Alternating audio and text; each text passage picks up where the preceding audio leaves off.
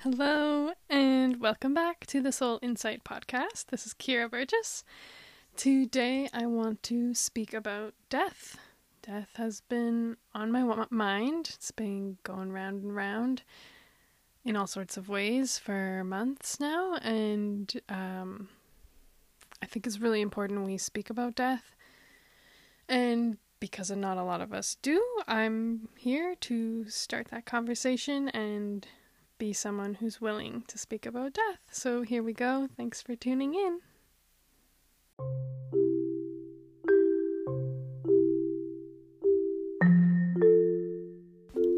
Hi, I'm Kira Burgess, and you're listening to the Soul Insight podcast, where we'll explore diverse perspectives of living on purpose and in alignment. In alignment with your heart, your soul, your truth, your values, and your connection to something greater. Basically, we're going to talk about how to live a fulfilling life.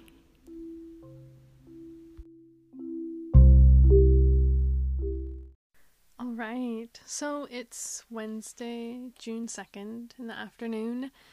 It's a hot day in St. Albert today, 30 degrees or more.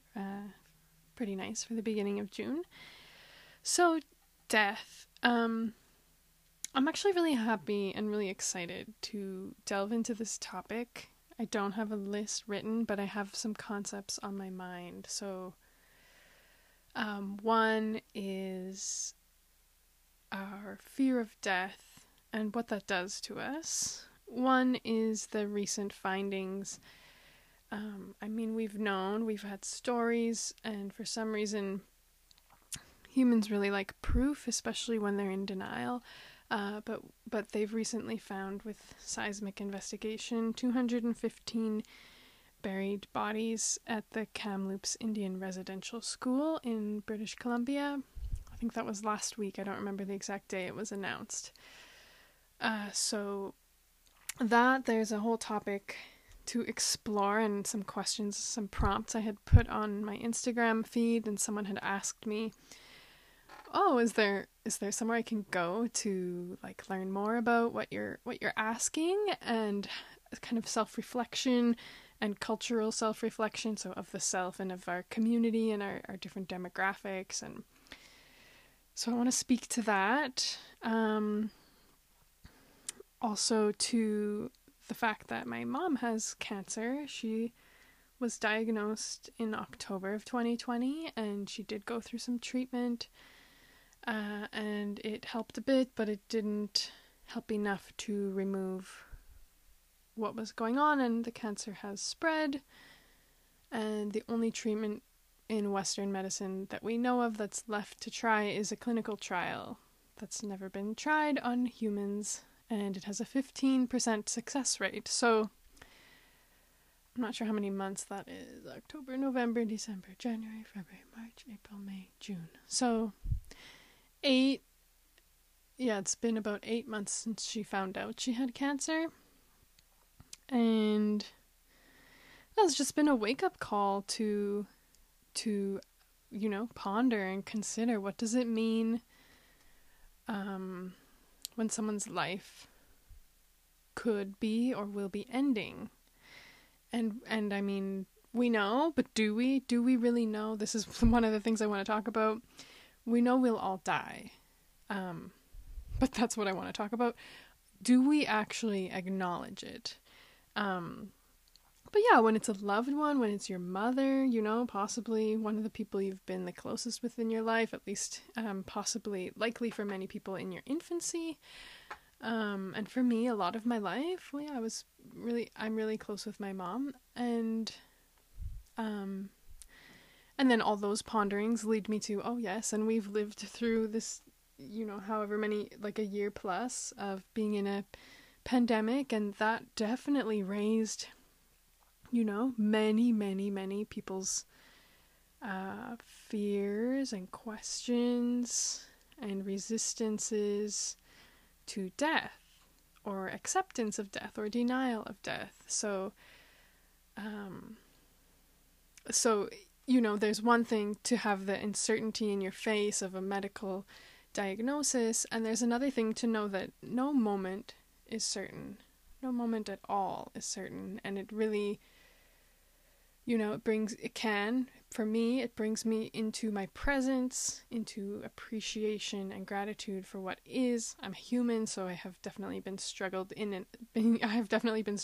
and out of those practices and awarenesses and mindsets. And the last point I have in my mental list is death of the ego. So ego, that could be a whole podcast on its own.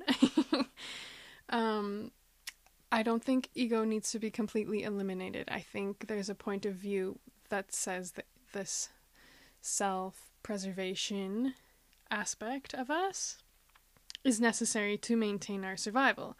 Then we could get even deeper and ask, do we need to maintain our survival? That's a whole other question on the death topic.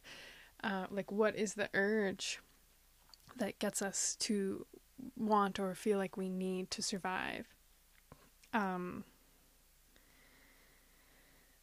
when I was on the Ruben and Jesse podcast chatting with them, I can't remember the exact question. I think Jesse had asked me, how do you move forward not being afraid of what the world will think, of living an alternative lifestyle, or knowing that you're doing things that have been rejected before or discriminated against. I'm not sure that was the question, but my answer actually, it makes sense to me, but also in some ways has been ringing in my ears for 3 months. And my answer was ego deaths. Over and over and over again. You die. You let your ego die. All day, every night when you go to bed, the same way we do Shavasana at the end of a yoga practice. We invite and allow, and even, I'm not fully living this, but I'm exploring it, and it's in my awareness.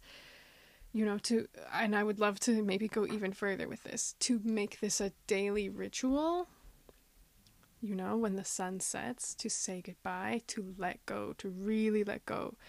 And Alex Ebert, who was the lead singer for Edward Sharpe and the Magnetic Zeros, I recently came across his Instagram, which I can't remember the exact handle, but he's the Bad Guru, it's called, or you can search his name. But he speaks about death too, and it's just so intriguing to me, and I agree sort of with his points on the fact that we can't keep avoiding and ignoring death, and denying or avoiding death kind of what's the word, fuels the way that our economy works.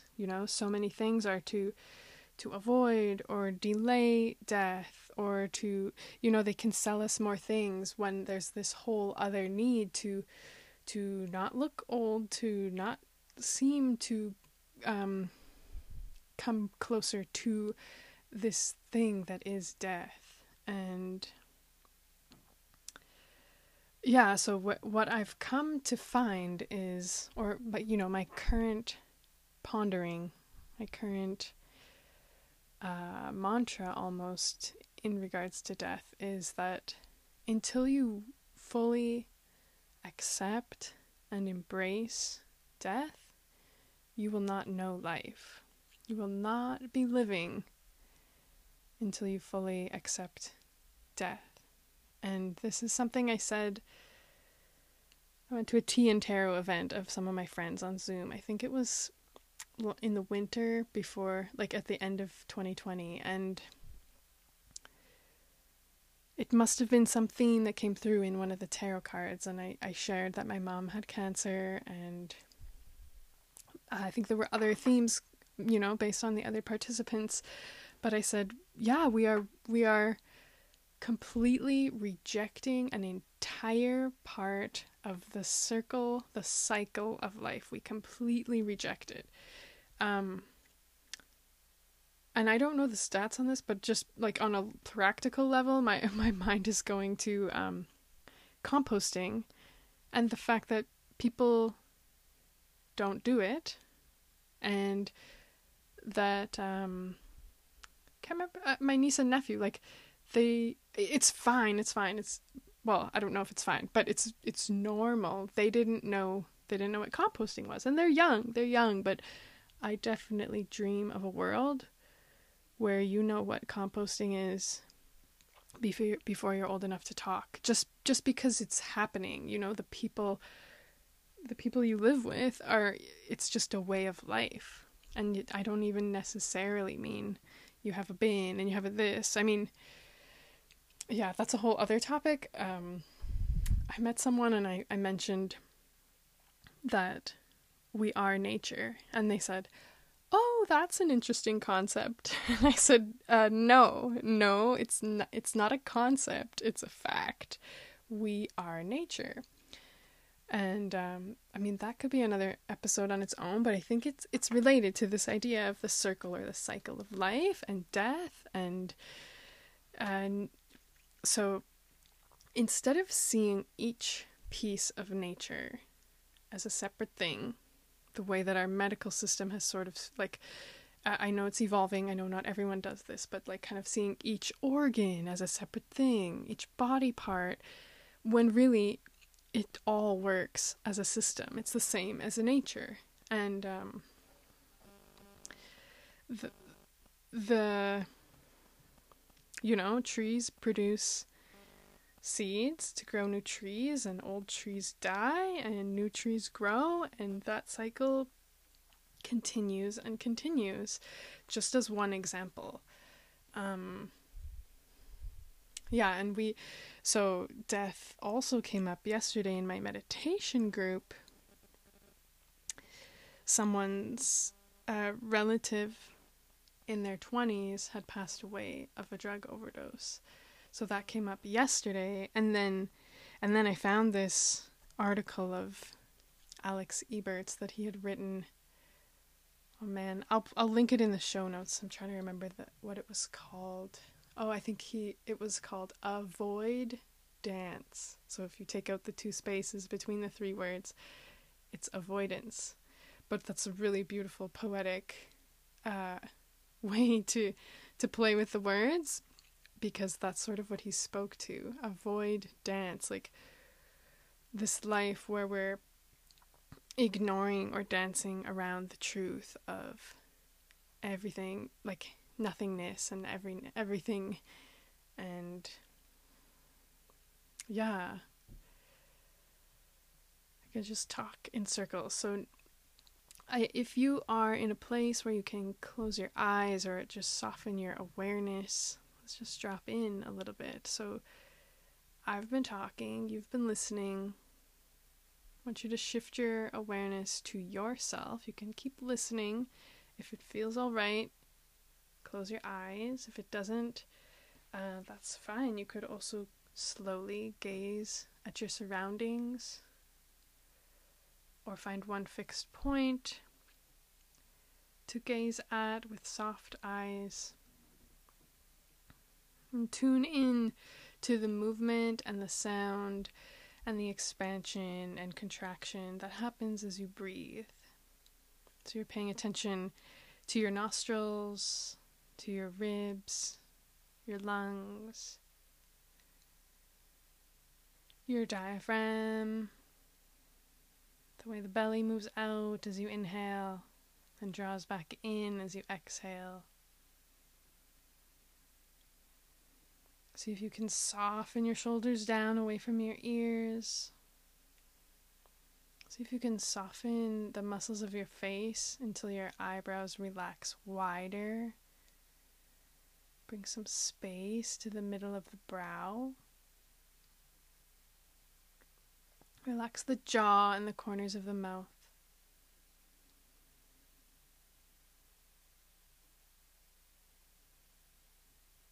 And perhaps you can even start to feel your heartbeat or your pulse.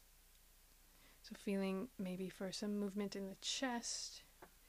You might move your hands to a certain place. Or if you can't feel your heartbeat in this moment, maybe you even do reach to feel your pulse. It's just an option.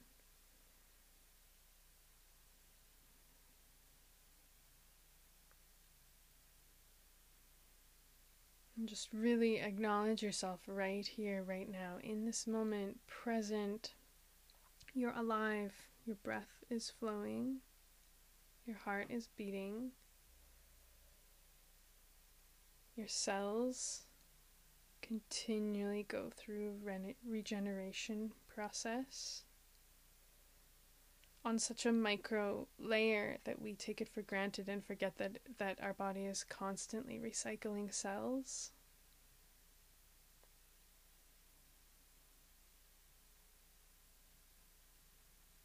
You can just take a moment to acknowledge all of the ways your body releases voluntarily. By going to the washroom, by sweating, by shedding hair and skin, by shaking or having twitches, by exhaling or releasing gas. On a less physical level, some letting go could be deciding to forgive, deciding to change your thought process or your mindset.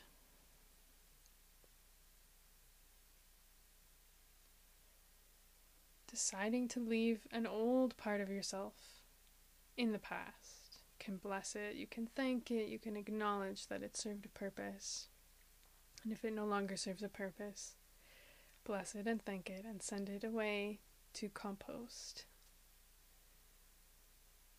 You might imagine sending what no longer serves you either back to the earth to be recycled, compost, or up through a burning purple violet flame to be returned back to the ethers.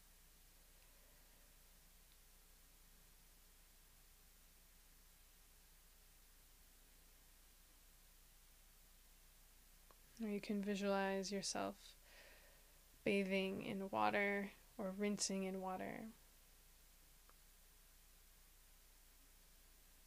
Actually recalling in this moment 12 years ago when I did my master's program, there were 2 groups in the class, and the 2 different groups had 2 different overarching themes to sort of explore and navigate, and mine was expiry. So it was, I would say, very much related to death. There's many ways you could have looked at it, but if you give death more meaning than just a living being's life ending in this incarnation, then expiry to me definitely is like a phase of the transmutation to death.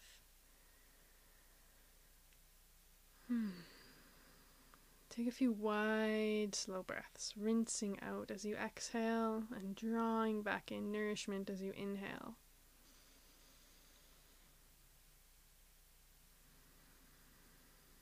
And just acknowledge that this moment is unique from every other moment in your life.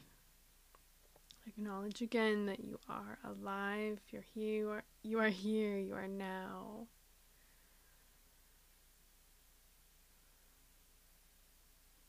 Yeah, so I shared this article by Alex Ebert in my meditation group last night, and then this morning my meditation facilitator, Jessica from Make Conscious, she wove it into our practice, which was so beautiful. We were speaking about beauty yesterday and the clinging to beauty, and any kind of clinging or grasping really comes from a fear of death, fear of letting go. All kinds of fears, so many of them stem back to the root of the fear of death. Another way I've heard of it from my teacher who taught me meditation from the tantric yogic realm. She called it yoga of the mind. But in her school of thought, the ultimate fear was the fear of annihilation. And what Jessica said this morning was that basically all spiritual practices bring us to terms with death and with this idea, this trusting, this knowing that we do not end, we are not annihilated when our physical body dies. Yeah, and if you've been on my Instagram lately, I have 2 videos, 2 IGTVs with my friend Jack Riccudo, and we speak on uncertainty, and he has decades of practice in the field of Buddhism, meditation, and it's just so beautiful to learn from him and just constantly be in his awareness and his way of being, of really trusting and knowing that ambiguity and uncertainty uncertainty is certain. It's the only thing that's certain.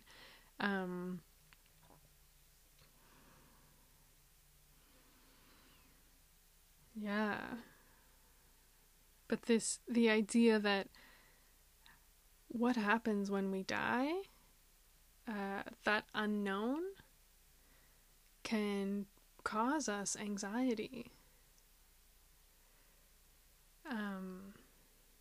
And then I would say that the desire, the urge to plan and to be in control also comes from a clinging or an attachment, which would stem from a fear of death. And some of those deaths that we fear are more like a death of my plan, a death of my ego, in the sense of this is what I really wanted to happen, or this is what I really want to portray or present or be seen as, or show up as, or be known for.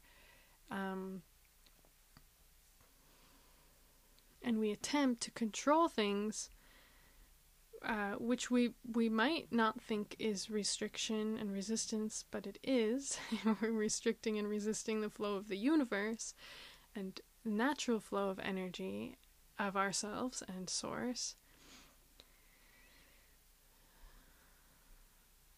Yeah. Wow, I've opened up like 12 doors. So now my mind is just sort of like a cloud, kind of breathing with all of those topics. So you can do the same thing.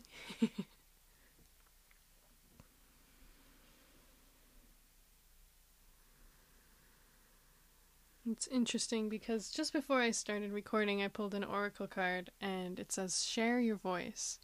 So I took that as an affirmation, affirmative, like, yes, do this, talk about death. And then the kind of subheading on this oracle card says, come out of the cave, persecution and expression. And I think I'm going to even read a little more what the card says. What does it say? I've pulled this card many times. So the throat chakra is definitely a thing for me to embrace, to share, to come out of my cave. And it could be a message for you as well. So these are the Work Your Light oracle cards, written by Rebecca Campbell, and the art is by Danielle Noel. Really beautiful. I'll read it to you. So share your voice, come out of the cave, persecution, expression. You are being called to share your voice, perhaps by speaking up in a relationship or through writing, speaking, singing, or some other form of creative expression. I'm going to pause and I'm going to say, so I was really interested in what Alex Ebert had to say. Just going to make a note of what I want to put in the show notes for you guys. So I was really interested in what Alex Ebert had to say. So he's got some stuff on his IGTV. He's got that recent article, Avoid Dance. And then if you go onto YouTube,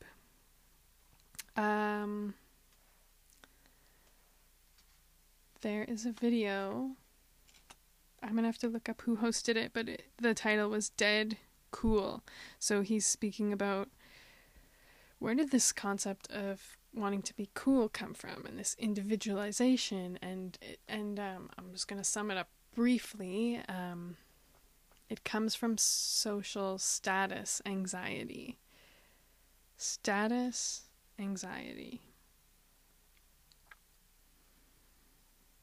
Okay, so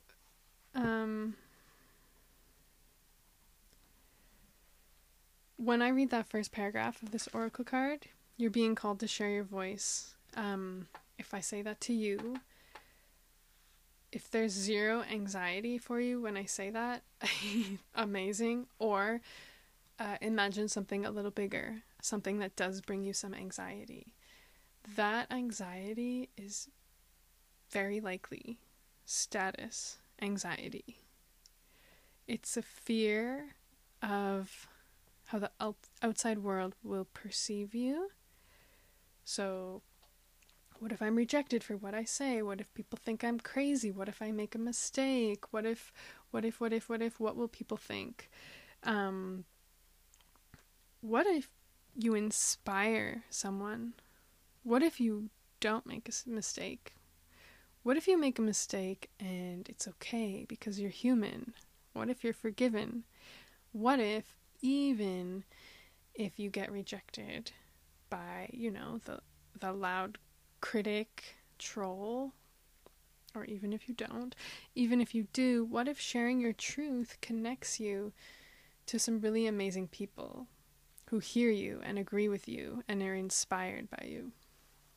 So that's the sort of tangent for the first paragraph of that card. And I'll just ask you, when I read that, you're being called to share your voice, what comes to mind?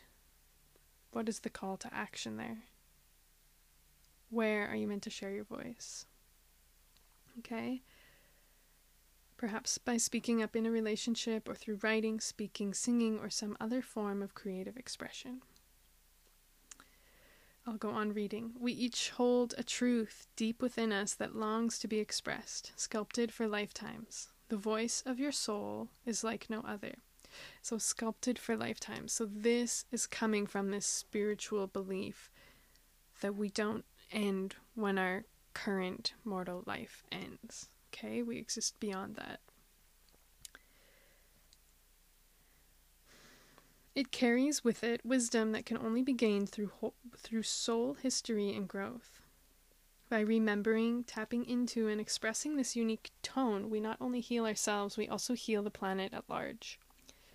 When you share your voice, you unlock something in the universe and call a missing piece of you home. Your individual voice is the most powerful sound current on the planet. If you have kept your soul's voice silenced or held back, chanting or singing could be truly life-changing for you. You could look into kirtan, or you could look into my friend Elise Bessler's. She has an Instagram account called The Vocal Warrior, so she does voice coaching if you're looking for anything like that. As we shed the layers of our personality and start letting our unique soul speak through us, we consider that we actually have a very clear message that longs to be shared. The more we speak it, the clearer it gets. There has never been a better time in history than right now to rise up, speak your truth, and share your soul's voice. If you feel fearful, know that you are not alone and that the world needs your unique tone in order to harmonize. As we each rise up and share our song, we make it easier for the next person to do the same. Express yourself. Share your voice. Speak to those who can hear you.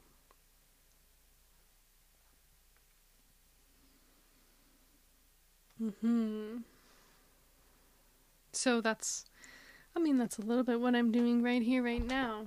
There's always more I feel I could do, but here I am, and invite you to ask yourself, what can you do to share your voice? All right. Let's take a 10-second pause.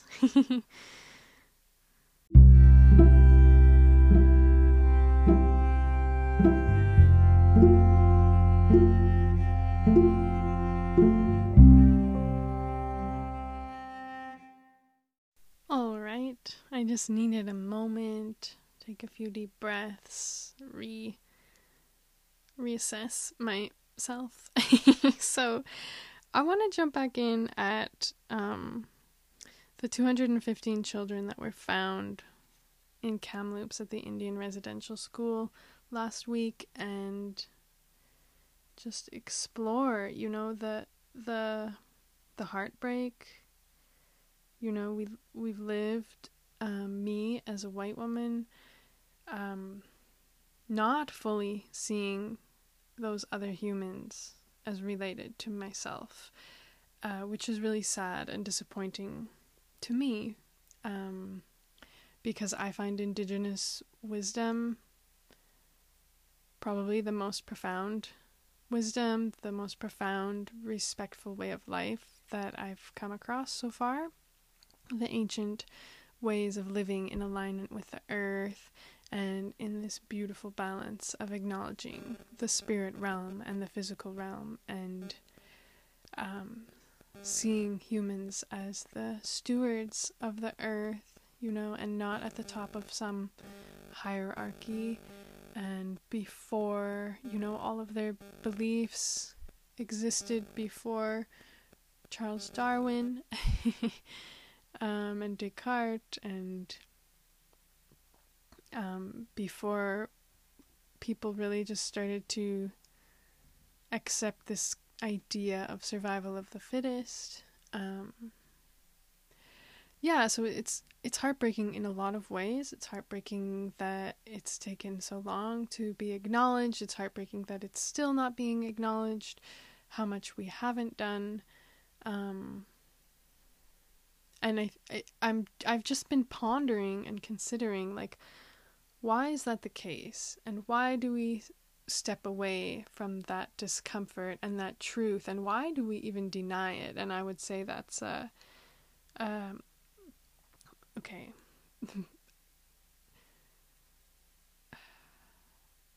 It's a narcissistic defense mechanism, and I know that even the word narcissism or narcissistic can be triggering, can trigger narcissistic defense mechanisms, because no one wants to say that they have narcissism because it's become so stigmatized to be narcissistic. But we all have narcissistic tendencies. And if you don't agree, then just imagine that I've redefined what narcissism is. Maybe my definition of it is a little bit different than your version that feels scary and stigmatized and bad and unforgivable. That could be a whole other podcast. Okay, so I'm going to read what I wrote on my Instagram stories the other day. So this was a journal prompt that I invited people to ask themselves. Why do I avoid acknowledging the hard parts of the stories of our culture, our society, our past, present, and future? Why do I deny acknowledging the hard parts of our stories? What causes me to avoid paying attention more closely than I do? Okay. Here's kind of my theory. Do we feel overwhelmed in scarcity? That would take us out of our true capacity for compassion and resourcefulness? Do we fear we don't have enough time, money, or emotional or energetic capacity to hold space for even more challenges than our own, never mind our own? And then this next question, how can we set ourselves up to exist in the world differently, with more support, more capacity, compassion, and willingness to hear and witness the pain and challenges of ourselves and others? So, the first thing that comes to mind is that it can be really hard. It doesn't have to be, but it seems like we've gotten to this place where it's really hard for us to witness other people's pain and suffering, to the point where when a kid starts crying, we tell them not to cry. Why do we tell them not to cry? I think this is just a brief analysis because we don't want to deal with their emotions, the uncomfortable emotions. I also think in so many ways, there's so many emotions that have been, like I said, stigmatized. We've been trained and conditioned to think that they're bad, and that would mean we are bad if we allow or express those emotions or accept them. I think we also, so on this kind of theme of the scarcity mindset, we are so ill-equipped to understand how to process emotions unless you've kind of learned it yourself or are naturally really emotionally intelligent. But oftentimes that comes from navigating hard situations in your past. There's sort of this weird default fear that if we allow that a little bit, then we're opening the door to allow it a lot, you know? And then we get scared, well, I just don't have the resources for this to, you know, the language would be like get out of control or go off the rails, like this really scarcity based. There's not enough time. I can't handle this. I already can't handle what's going on in my life. Yeah, even as I say that, I'm feeling like, oh wow, it's so easy to just jump into that narrative and believe it and feel it and let my nervous system like just get caught up in it. But that's actually a choice. That's a choice. And we can choose differently. We can choose to show up differently. I just finished reading the book The Soul of Money. And the woman who writes it, Lynn Twist, is a fundraiser and a philanthropist, and there's so many other topics to go with that book, but she speaks about how some of the fundraising from really, really wealthy people or corporations almost felt like they were trying to buy back goodwill in a way. And she could feel energetically that it didn't feel honest or fully in alignment or fully committed. It was like a way to, you know, just donate the money and that will kind of clear your conscience. Whereas she also had an experience doing a fundraising event in a not so prosperous part of town in a big city, and no one was affluent, I mean, that's a generalization, but people didn't have a lot of money, but they all donated a little bit, but with all of their heart, you know, and all of their intention, and she felt energetically that even those small amounts went such a long way because of their intentions and because everyone wanted to contribute, even if it was a really small amount, you know, $2, $5, $10, $50 maybe. So what I'm getting at is, and I don't think I do this. I think I have to call myself forward a little bit into this practice. I mean, I do it a little bit, but I know I could do more. I think this is common to think, oh, when I have more, then I can give more. When I have more, then I can give more. Because we've bought into this individualized way of living where we don't trust others and we feel like we have to make it on our own.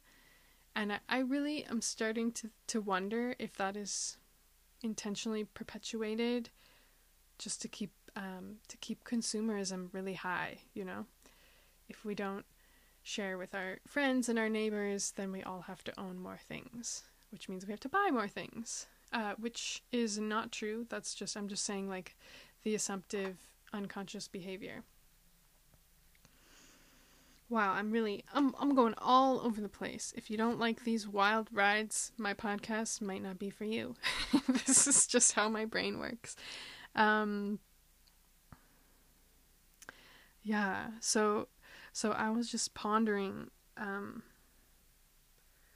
why has it taken so long? And I actually don't know the facts, but I'm pretty sure it was Indigenous elders in Kamloops who had this investigation process to scan the land with this, I think it's like a seismic sensor. So it wasn't even, from what I understand, wasn't even a government led investigation. So what is this? Yeah, honestly, I have to say it. It's disgusting. If you've ever read some of the quotes of what the colonizers, what the white people were saying, were strategizing to, I can't remember the exact quote. This sort of concept of kill the Indian, keep the man, or something just so disgusting. Yeah. I mean, yeah, so I guess I'm sad that it's taken so long for us to acknowledge it, to speak up, to speak out. I know we have never done enough. I don't know if we ever will, but I know even if we can never do enough, it's still very worth it to start attempting to be good humans and see these people as our brothers and sisters, because they are. And yeah. But just curious, what makes the nation go wild over, a school bus of mostly white hockey players, wild with grief, and when just the tip of the iceberg of facts, of unmarked graves, denied deaths and neglect and abuse and murder, genocide, strategically ethnic cleansing, I suppose. Yeah, and why have we been denying this for so fucking long? That's what I want to ask. And there's part of me that's a little afraid that I'm not asking the right questions or not doing enough. But this is where I am, and this is where I'll start. And yeah, I really think it feels to me a little bit like the oil industry, like the way that we'll say the colonizers just came in with their strategy and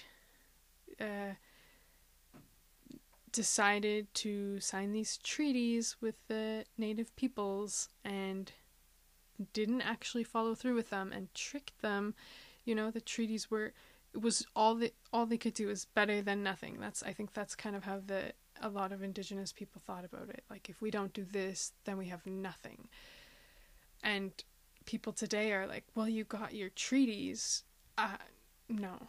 To me, that's not okay. That's not enough. And people want to just brush past it. It's the same with the Me Too movement. Oh, that happened so long ago. Do we really have to go back and look at what I did in college? Yeah, what is this brush it off, entitlement, not wanting to be held accountable? What is that?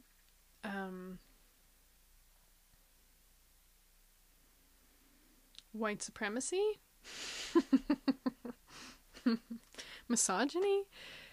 I know those words can be dangerous, but it's also good to say it out loud sometimes, instead of saying oh, boys will be boys, or that's just the way it is. That phrase, that's just the way it is not, that is completely destructive. It's non-constructive.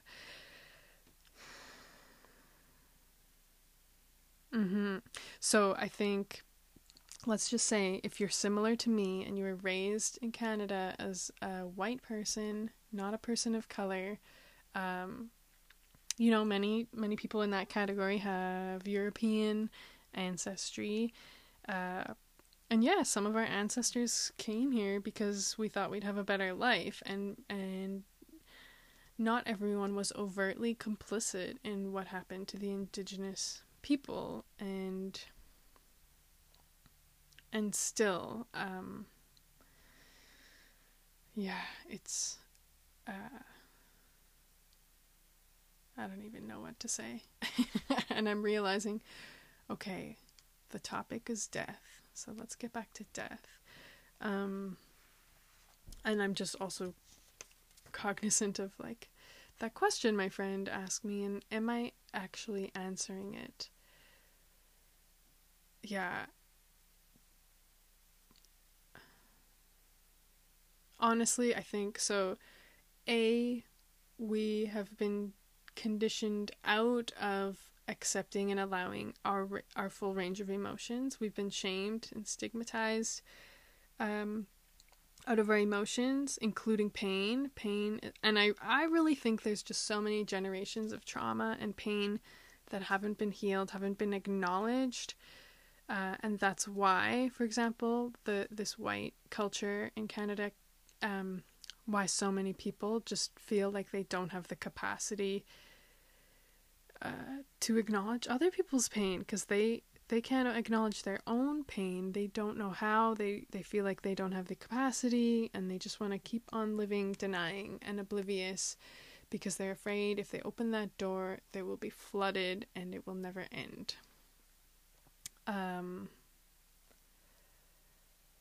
Yeah, and I like, it's confronting. It's uncomfortable to come face to face with painful, violent, hurtful, harmful, sad, disappointing, disgusting things that have happened because of our complacency. Is that the same as complicity? Yeah, and so then I ask this question: how can we set ourselves up to exist in the world differently? And what I think is we need to make it a regular practice to acknowledge our feelings, to go into our own personal healing, and then also in relationship with people we love, with strangers, in groups and one-on-one, to really practice allowing people to be as they are, holding space for their feelings without necessarily feeling like we need to fix them, without necessarily needing to feel like it's our fault or our problem to solve. I do think accountability is extremely important, but I think it's pretty common not to acknowledge people's pain because we think we need to do something about it, or we don't want to have to take the blame for it, which is really interesting. That's also a narcissistic defense mechanism. Yeah, so I guess we can go to ego from there, because so many of these narcissistic defense mechanisms, that is a place to practice your ego death. So what would happen if you stopped and you acknowledged instead of defended? You know, wow, like, I see you grieving. I see how my ancestors contributed to this. I see how me and my lifestyle contribute to this. I see that this is really hard for you, and at this moment I don't even know what to do. Because the alternative of denying, just denying it, ignoring it, brushing it off, is to not, so that we don't have to feel the feelings. And so we don't have to take accountability. So we don't have to hold space for someone else's pain. But do you know what's beautiful about one more person holding space for someone's pain? That's one more person who knows how. And then on the other end, someone else who has experienced it, who now also will have a little more capacity, a little more love in their heart to hold space for pain.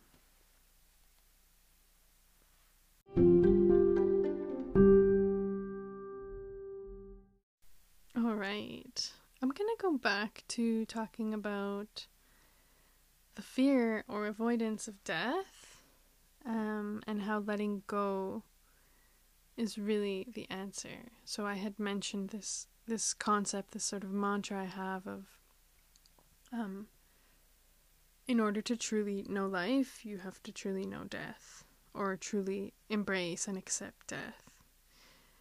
I really think understanding and having a relationship with death instead of being denial about it, whether that's, the end of your life or these different ego deaths, like every time you go to bed, every time a project finishes, every time you leave a location.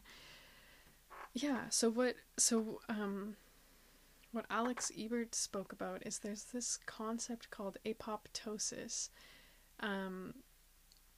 So cancer cells are cells that are not willing to I don't know the scientific language, but they're unwilling to like self-destruct and recycle through the body. Instead, they kind of cling to life and replicate. And he kind of compares it to the way our industrial world it has been and is growing, and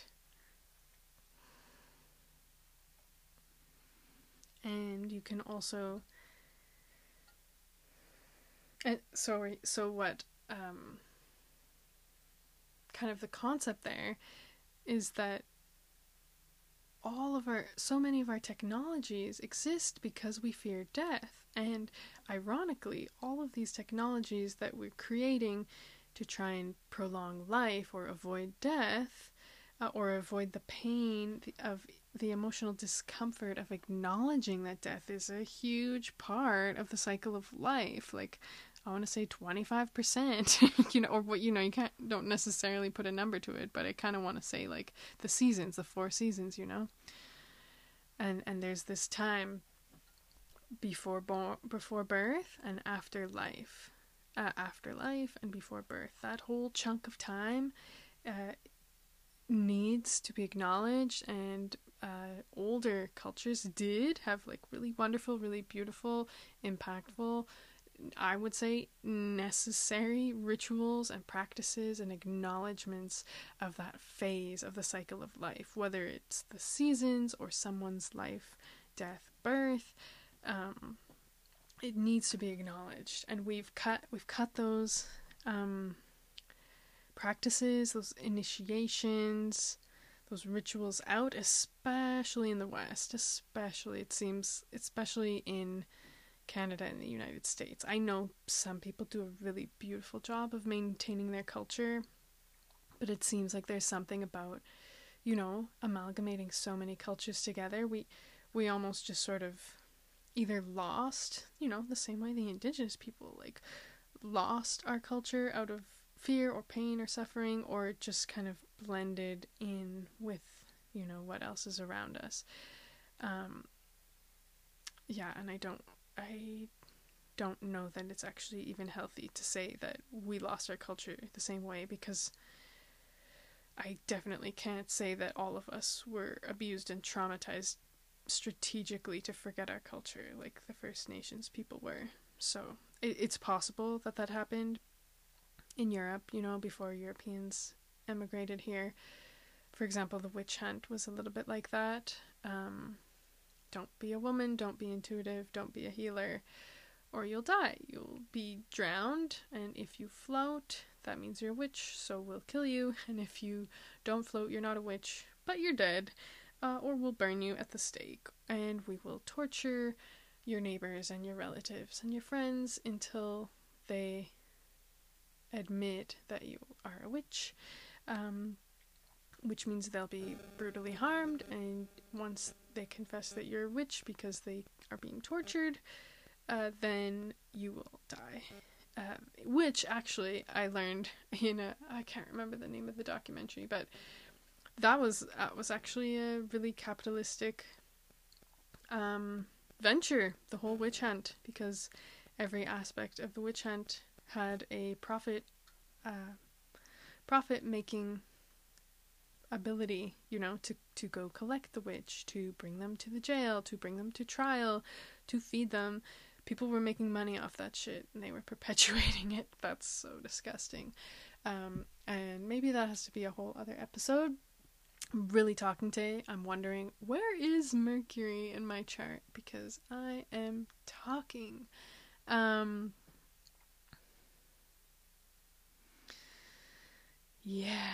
Yeah. So, letting go. So, okay, back to Alex Ebert. He was just comparing this concept of apoptosis. Cancer basically exists when cells refuse to let go of the cycle of life. They refuse to allow death of their cell so that a new cell can be created. And then they propagate. And I don't know, it just really hits home with me.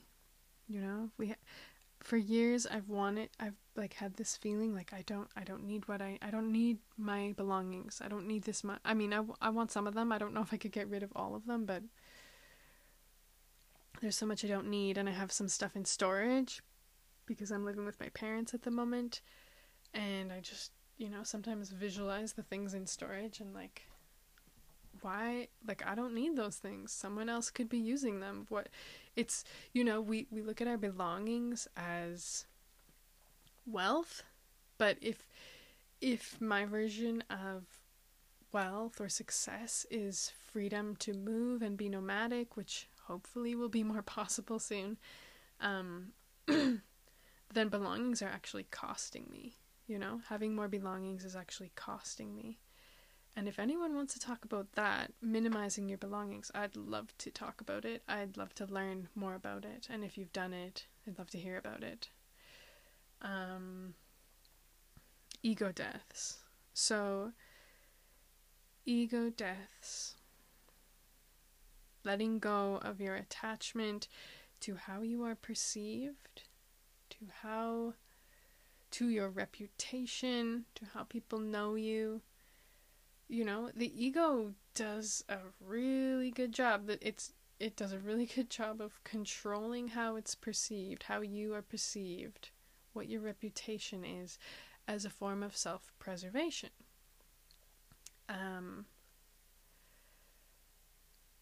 Yeah, and this was another thing Alex Ebert said was, like he's never really had a consistent brand or visual. He also talks about like moving through this whole phase of like being cool, attempting to be cool, and then like stepping away from it and seeing, holy shit, that's just a whole game. And yeah, but he speaks of how branding is, well, I'm not sure if he said this, but this is what I took from it. Branding, like this cohesive visual representation, that's your ego, and it's not real because change is inevitable. And I definitely feel that. I feel, like a resistance, even though I'm playing into it, a resistance to the consistent aesthetics of your Instagram page, my Instagram page, because I'm like hoping for it to look at least credible, trustworthy. And that's the thing, is people for some reason have been conditioned to trust a consistent visual. But really, this is another fear of death. We're afraid of changing. How many times have I heard of like a yoga teacher friend who evolved, realized, wow, like the way I'm teaching isn't how I want to teach. I'm going to evolve.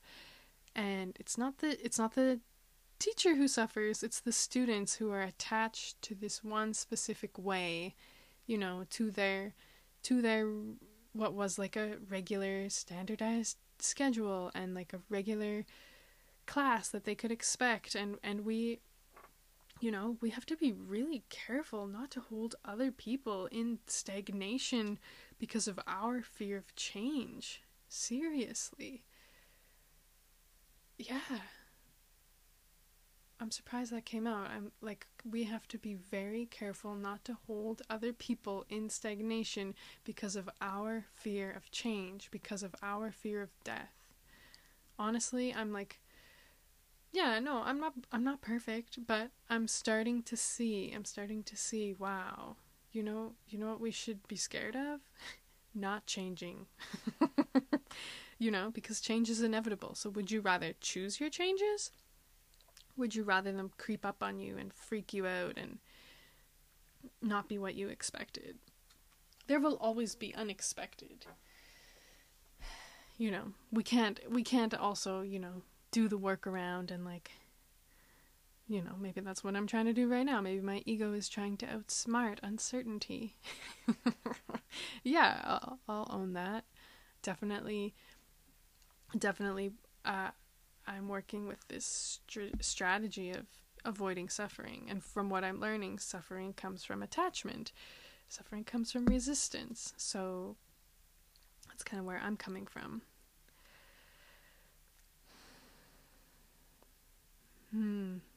Death. Death, death, death.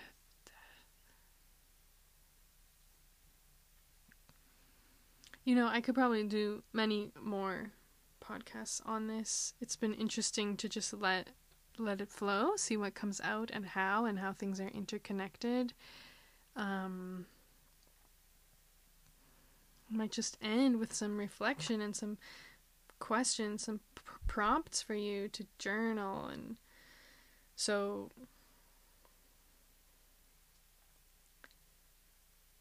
what do you know you're ready to let go of? What do you know you're ready to let go of?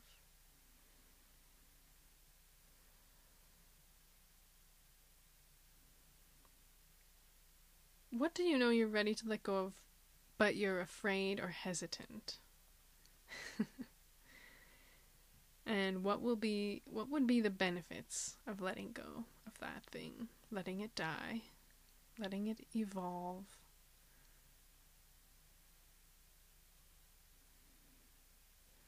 What do you want to bring to life in this world? You know, what project, or you know, it could be such a simple, funny analogy. You know, let's say my room's a mess and I have stuff all over the floor. If I want to do some, you know, exercise or yoga or dance, I'm gonna have to clean the room, clean off the floor. So there has to be a death of that old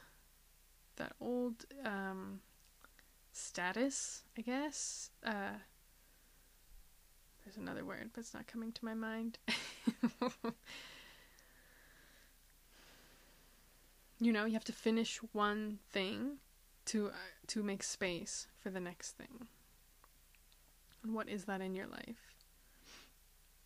Maybe it's your diet, maybe it's your mindset, maybe it's a relationship, maybe it's a piece of furniture, maybe it's maybe it's part of you. Maybe it's a part of your reputation that you've been attached to, but actually you're starting to realize it's limiting your freedom. It's no longer serving you. It's no longer propelling you forward. It's actually, this is wild. The word that's coming to me is suffocating you. You know, I didn't like intend that to come out, but that's what's coming through really strong. What aspect of yourself have you been clinging to that's actually suffocating you? I see, like, you know, imagine yourself stripping naked. Maybe you do. You know, there's a fear. There's a, you know, dream. Have you ever had a dream where you're naked and exposed in public? And then what? You know, we all have body parts. We all, you know, we're all naked under our clothes all day and night long.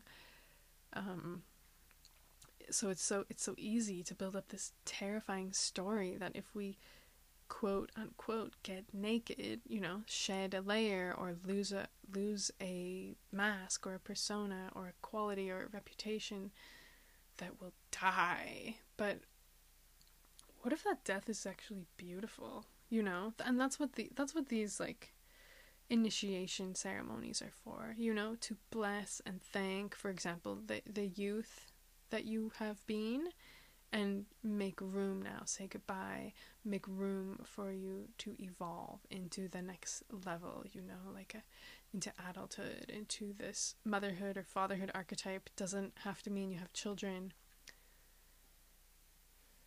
but this creator, into the creator archetype.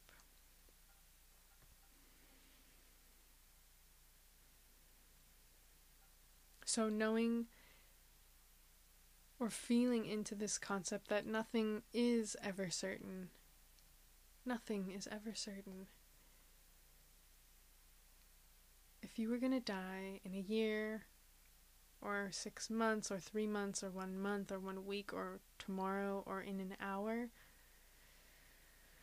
let's start with in an hour. If you were going to die, if you knew you were going to die in an hour, what would you do for the next hour? What feels really important to you?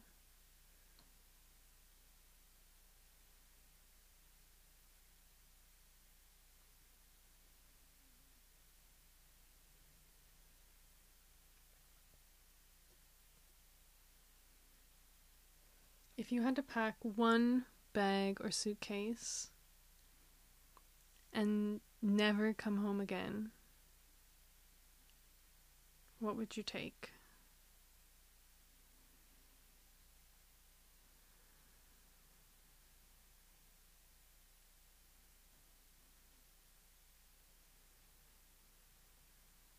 I did this really beautiful practice with Sasha Bahador. She does some teachings through Attune to the Moon, and she has her own teachings through her website too. A yoga teacher and a dream teacher and spirit. Like she guides you to connect to spirit in sacred circle and things like that. But I did a workshop with her where we were guided to meet our death walker guides, a spirit animal guide. And that was a really, really beautiful experience because you know what it does? It empowers you. Well, I speak for myself. It empowered me to create some comfort in a place that is seemingly unknown, and in that unknownness can be some fear, some anxiety, maybe even terror, that fear of death. So we went on a guided journey, and our Deathwalker guide spirit animal was revealed to us, and we created a cozy space in this in between conscious and unconscious, in between life and death, this place that we can return to and spend time kind of meditating, or you can, go to this cozy place and decorate or just set the mood, or visualize making it yours, making it sacred, making it what you want. And also you meet a spirit ally. So you have now in your consciousness this ally to walk you, to hold your hand and take you from life to the in-between and to death. And yeah, I'm now remembering, she said, like, come back and visit this place, become a regular. I mean, you'd have to ask her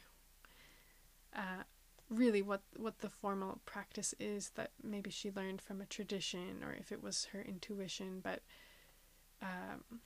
it's reminding me to return to that place and build a relationship with that place and with that spirit animal. And that's, because you can once you create that relationship, you can start to see hints of it in everyday life, and that can be affirming as well. Whether it's like similar animals, or similar coloring, or a similar space, or maybe you find little objects here in the 3D realm to put on your altar that are intended to also exist in the in-between. That feels like a really beautiful place to end. And yeah, you can even, guide yourself on that kind of journey to get to know that place, to create that place. So that's just breaking the ice, delving into the realm and the concept of death a little bit so that we're comfortable with it. Yeah. just really, I mean, it's probably because I'm living with my mom who has cancer, and we've also lived through a year of pandemic, and my sister-in-law's father died of COVID, and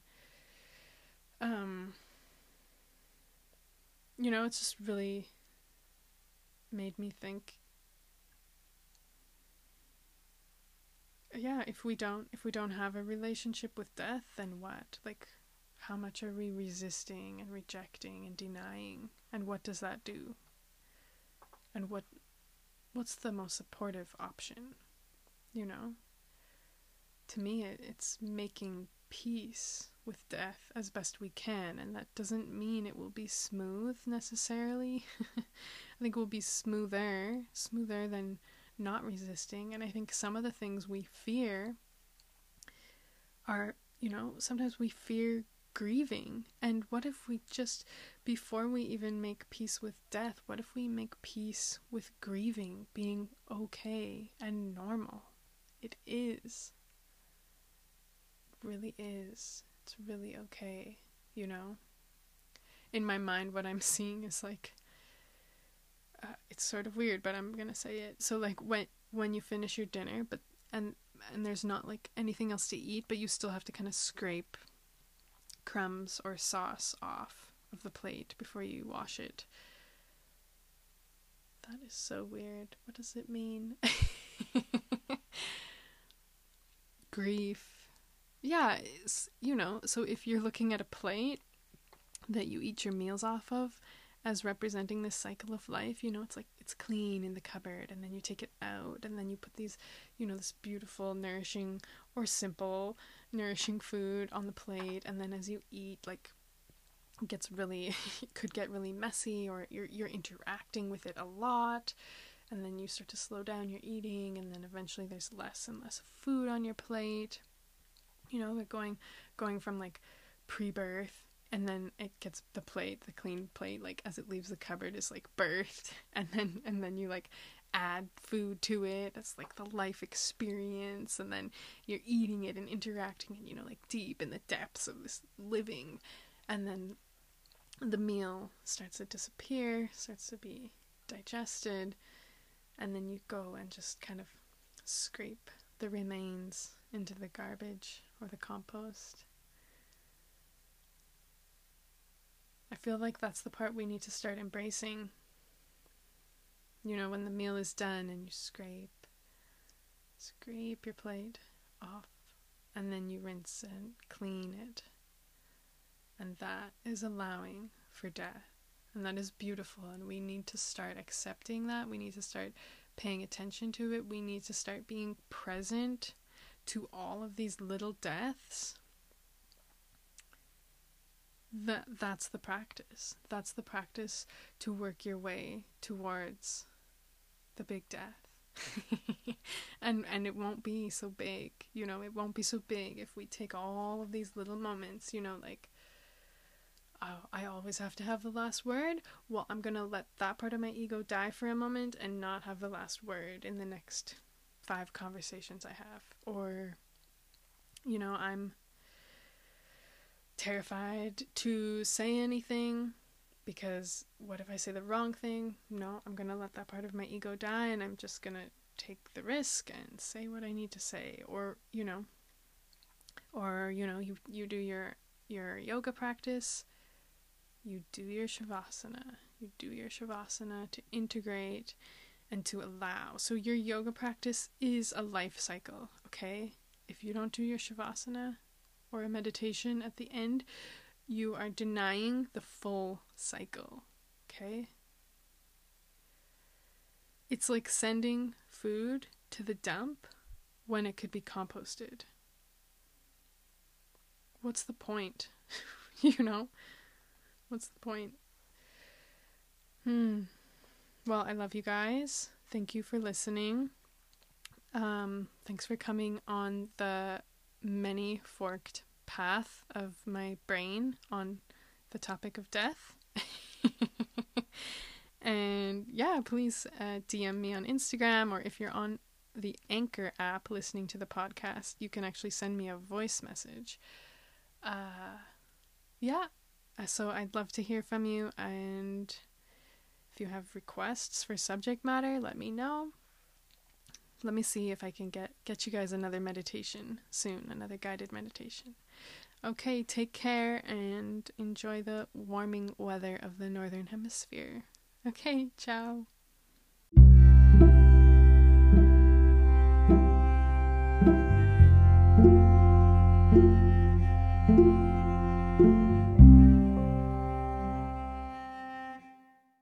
Beautiful people, thank you for listening, and just gonna shout myself out and plug myself, and to let you know, on the topic of death and soul and other lives and all of those things, I do Akashic record readings. So it definitely doesn't work well if you come with really specific expectations, but it does really work well if you come open to soul insight, to the wisdom of your soul. And I can't promise what will come from it, but often there's a guided meditation or an explanation of like the feelings, the visuals I'm getting, and you can ask questions.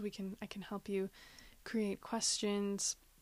They can be specific to life questions you have, or like big or like current day life questions, or just kind of to get to know your soul, take some time, and even just energetically for someone to open the records for you, or for you to do it for yourself. Just the energetic, vibe and the intention of that in itself is healing. So just creating any kind of intentional container can be healing. So I do that. I also do an introductory natal chart readings, or I can teach you how to read your own. And on the way other end of the spectrum, my design business, I do kitchen design for residential, so home renovations. So if you or anyone needs a kitchen or a bathroom or a basement development designed, let me know. I can help you out. And and I can do it all remotely. I can do kitchen design with the dimensions remotely. I can do the readings on Zoom. So if you're not in the Edmonton area, that's not a problem. I hope you're well.